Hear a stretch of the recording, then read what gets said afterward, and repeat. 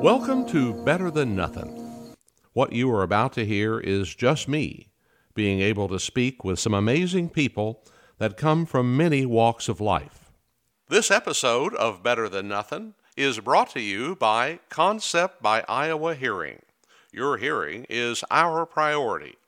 Visit iowahearing.com or call 877-955-4020 for a free hearing screening. That's 877-955-4020. Hello, this is Ken Root. I have an interesting guest with me today. So many are in their own ways, but Rich Keller, who's a longtime ag journalist, started at Iowa State, graduating from there, and then moved into newspaper. And I think in a moment he'll give us a litany of ag companies he worked with. Over the last couple of years, has shown up on Facebook from some interesting locations that make me smile in some ways and make me fear for his safety and others, because he's gone alone to places I wouldn't even go with a tour group. So, Rich, you're back in Richmond, Virginia. How are you? Doing great. Feeling good. Looking forward to next year. Tell me some of the companies you worked for in your long career that I guess ended after Vance was bought out by Farm Journal. Yeah, I was public relations working with major advertising companies, working for Bayer, FMC, DuPont, Aventis. Went to work as the magazine editor there at Vance. So, what is it about this travel that entices you? Did you not get to do enough of it as an ag guy in those years in newspaper and public relations? no, I did quite a bit of travel in those situations. I got to go to some interesting places: Iceland, Thailand, Honduras, Germany, Belgium. Got around a little bit, and I really enjoyed it. And I had started traveling on my own to Mexico originally with my wife. Then we also traveled together to Honduras, as I said. So I had a feel for the Latin American countries that I liked. Inexpensive, quick way to get there. Airlines were fast and not a long trip. So that's what really enticed me. This last year, I see that you were in Guatemala, Cartagena. The year before, the first year you did this and started reporting back to us on Facebook, where were you? It was before the COVID problem, and I did some from Ecuador. And when I was in Cuenca, Ecuador in 2018, and then we made it to Puerto Rico just before the COVID. Not Puerto Rico, I'm sorry, Costa Rica, although I've been to Puerto Rico too, just to throw it in. That's really where I got started. Then, from Ecuador, Costa Rica, Colombia, then Guatemala. Now, you said we. Are you still traveling with someone or by yourself? I go by myself. I went to Ecuador when I was married alone, and then my wife died, and so Colombia, and this year to Guatemala was alone. Well, I'm sorry you lost your wife. Did that give you the freedom or the confidence to take these trips, or is it different in your own mind now than it was when she traveled with you? No, not any different at all. I always have done the planning and looked up the possibilities of where to go and how to get there and what to do when we got there. It was always me in charge. So she just came along for the ride. Rich Keller, as you have done your recent travels, let's go through some of the places you've been. I guess you go back several years on starting these out with you and your wife, and your wife has passed away since that time, and you've continued traveling alone. You seem kind of brave. Do you feel brave as you're out there by yourself? Well, I guess I just go head first into situations. Sort of, if something's going to happen, it's going to happen. I do research where I'm going to be before I go. I do Airbnb for where I'm going to stay, and I always book for a month or more to get a big discount. And then, so I'm really looking at where I'm getting a good deal and what is in that territory as far as interesting things to see, and also if it looks like it might be a little sketchy. But I want to be among the people. Wherever I go, I'm not going to go to the tourist area. I'm looking for being among the people, whether it's a little bit of gang activity there. So I'm not looking for trouble, and I don't think that they're going to look for trouble as a single person like myself. So I just take my chances to a degree. So you believe in the kindness of strangers? Well, man, I found everybody I've ever met is friendly. I mean, I'll I'll get lost and I'll ask somebody where to find something. And if they don't speak English, they'll still spend 20 minutes trying to help me. I mean, and I don't speak Spanish. That is the big thing. I got a D in college in Spanish. I cannot comprehend the Spanish language, and so I go to all these countries with the help of individuals, and you'll find people that can do broken English everywhere, and they're always so friendly. Everybody's so friendly and wants to help you. You see sights and smell wonders, I would say. Your hotels look like they're maybe 1 star at best. Yeah, they're Airbnbs, and I look for, like I said, among the people, which means they're not high traffic tourist areas. And all I need is a bedroom and a little kitchen area and a bathroom. I always go with the private bathroom and kitchen. So that puts me in some areas that are not high traffic for regular tourists. I've noticed in your postings from time to time, you'll say, I couldn't get good internet blank. Isn't it interesting? In our career, we've gone from not even knowing what internet was to not being able to live without it. That's true. Yeah, I was working a typewriter back when my career started. So anyway, internet is so different from one area to another and from one house to another, high speed or slow, or too many people get on at the same time. I don't know what it all involves, but sometimes I'm sitting there forever trying to load pictures to Facebook. You carry a nice camera, and you refer to that a few times. Do you think that makes you a target in some of those areas?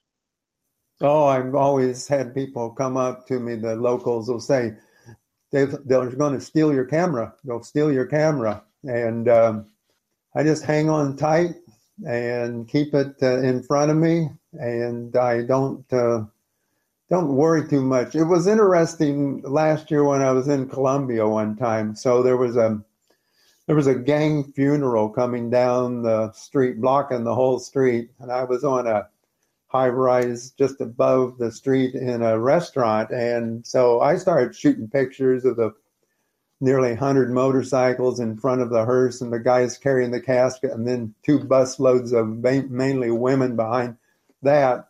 And once I got done shooting pictures, my cook from the restaurant, he came and hid my camera because they're anticipating somebody might be coming back not liking their picture taken.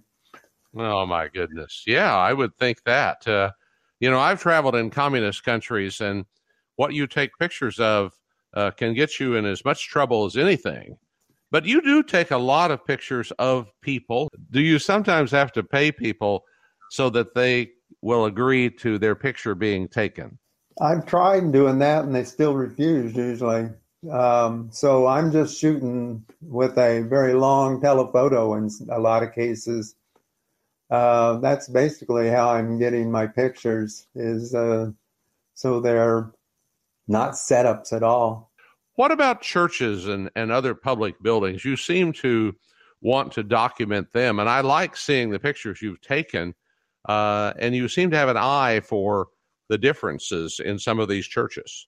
Well, it's amazing how many churches in the Latin American countries that are just fabulous architecture and kind of weird. I graduated from Iowa State University with a journalism degree, but I had 3 years of architectural engineering prior to switching. So that architecture interests me.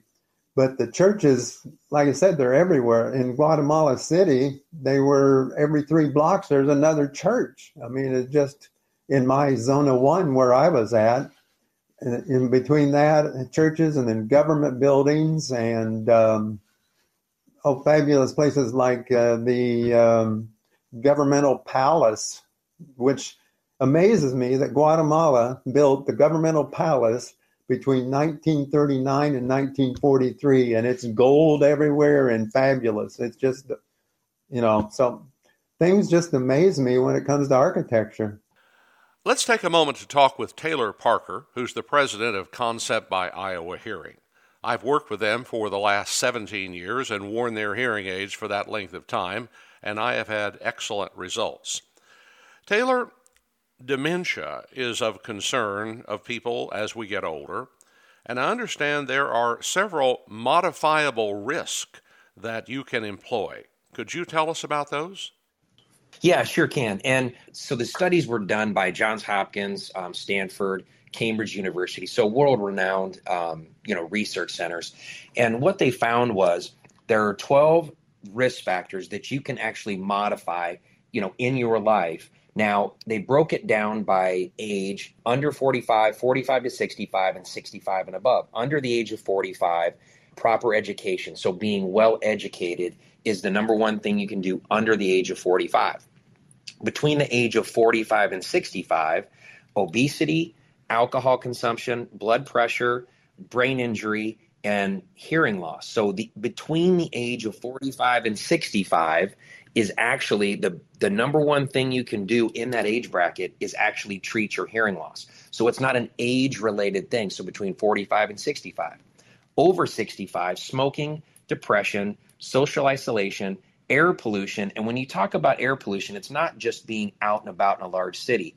There are actually carcinogens in a wood-burning stove that can lead to, one, hearing loss, but also things you can do for dementia. So it's not just out and about in large cities. Lack of physical activity and diabetes. It can actually prevent or delay up to 40% of the dementia cases by modifying these pieces. And when you look at all those 12, 9 of those are actually correlated to an untreated hearing loss. But the number one thing you can actually do out of all 12, and do it between the age of 45 and 65, is actually treat your hearing loss. So when they talk about hearing loss being a very important thing, treating your hearing loss is the most modifiable thing you can do to help offset dementia. And wearing hearing devices or treating your hearing loss can reduce dementia symptoms by up to 75%. So studies are showing not only that hearing loss plays a critical role in health conditions, dementia being the biggest one, but also treating your hearing loss is not the number one thing you can do to help with dementia. That is very interesting information. Thank you, Taylor. Schedule your free hearing screening at Concept by Iowa Hearing. You can call them at 877-955-4020.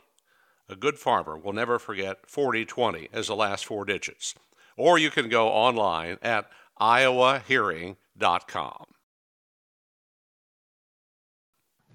Well, I've been to Guatemala. We were well received there. This was 1983 with John Block, who was Secretary of Agriculture.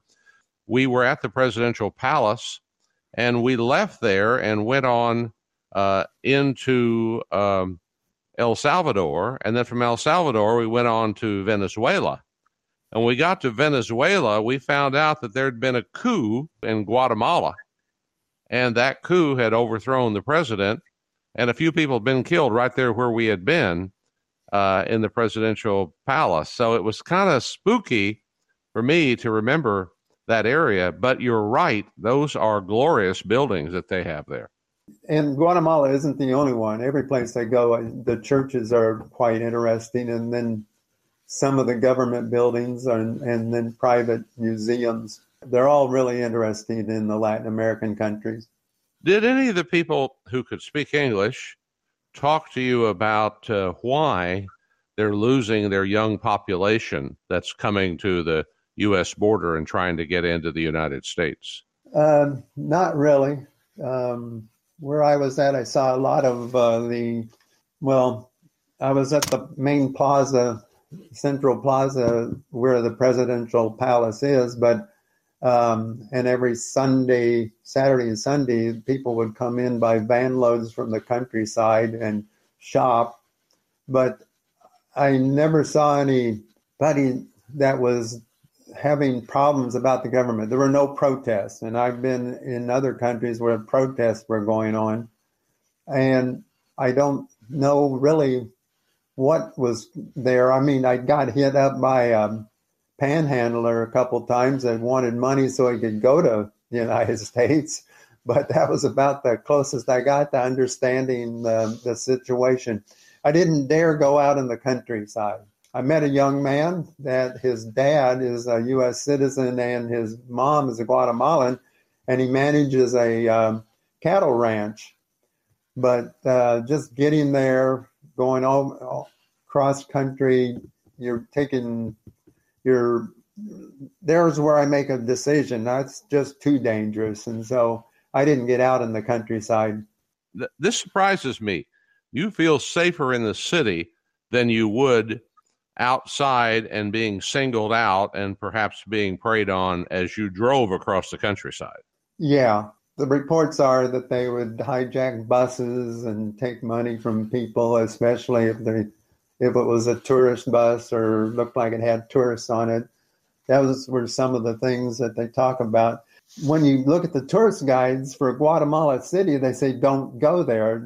It's not worth it, the danger of it. And I was in Zona 1. It was listed as a somewhat sketchy, dangerous area, but there's only 6 out of 25 zonas where they said it was basically safe. But I didn't see anything that concerned me at all. I didn't see any gang activity. But Guatemala City had a guard at every store with a gun. A lot of pistol grip shotguns were their favorite, but every store in the mile-long shopping street that was near me, every store had a gun guard. Now, when I went to Antigua, which I spent a little time there wasn't a guard at anything except a bank. The banks had some guards. So there is a difference, and got to be concerned in some cases, but in others, it's not too bad.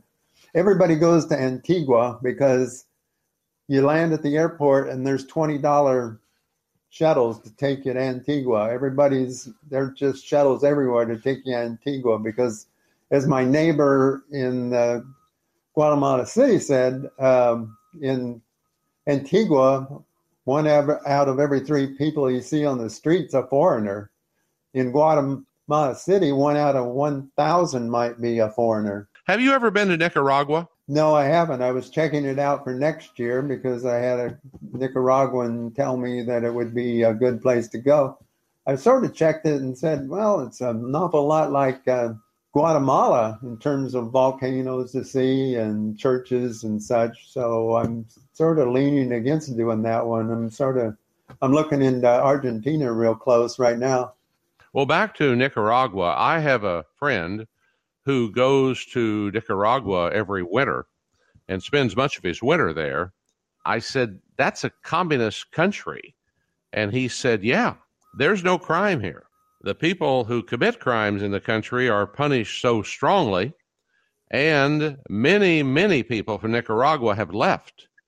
And if you go to Costa Rica, that's where they are, and Panama, and they're working as the underclass, doing whatever jobs that they can do. But his view of a communist country is, why not go there? There's no crime because they're so tough on it. I could see that. Yeah, I could see that completely. Costa Rica, you been to there? Yeah. I loved Costa Rica, but it is so incredibly touristy. I think they say a quarter of the country is national parks, and it is beautiful. I've been all over the country, not that that's hard to do through the years leading tour groups. But if I were to go to a country I felt safe and comfortable in, it would be Costa Rica. Yeah, I've done everything from the beaches off the coast to up near the volcanoes and such. And I found there was no concern about your safety whatsoever. No. I ended up there staying in a little house. It was an Airbnb house, and I thought it was in the city when I booked it. Oh, nope, it's clear out in the countryside about 5 miles out. Turned out it was a tour guide, and his wife was an art teacher. And since we didn't have a car, they just took us around wherever we wanted to go for a little bit of nothing. You pointed out you don't speak Spanish, can't seem to master the language or even handle the language very well, but yet you go to these Spanish-speaking areas. Is it a certain relief to you when you find a person who can speak English and will help you do what you need to do? It's amazing how many people. I thought Guatemala might be a real toughie in terms of English, but I was surprised. Every time I'm somewhere wanting to do something, I end up finding somebody that will try to help me in broken English. A lot of it is I'll just look at people straight on and sort of think, oh, that person might speak English, and I'll say, hable English, and hable español. And they just, they come back no or yes and try to help me. It's amazing. It's just amazing. Do you like the food that you get in those countries? Do you find it part of the adventure? I'm really not a foodie. And what I find is that they're pretty basic type Mexican food, but not even any spice, real mild.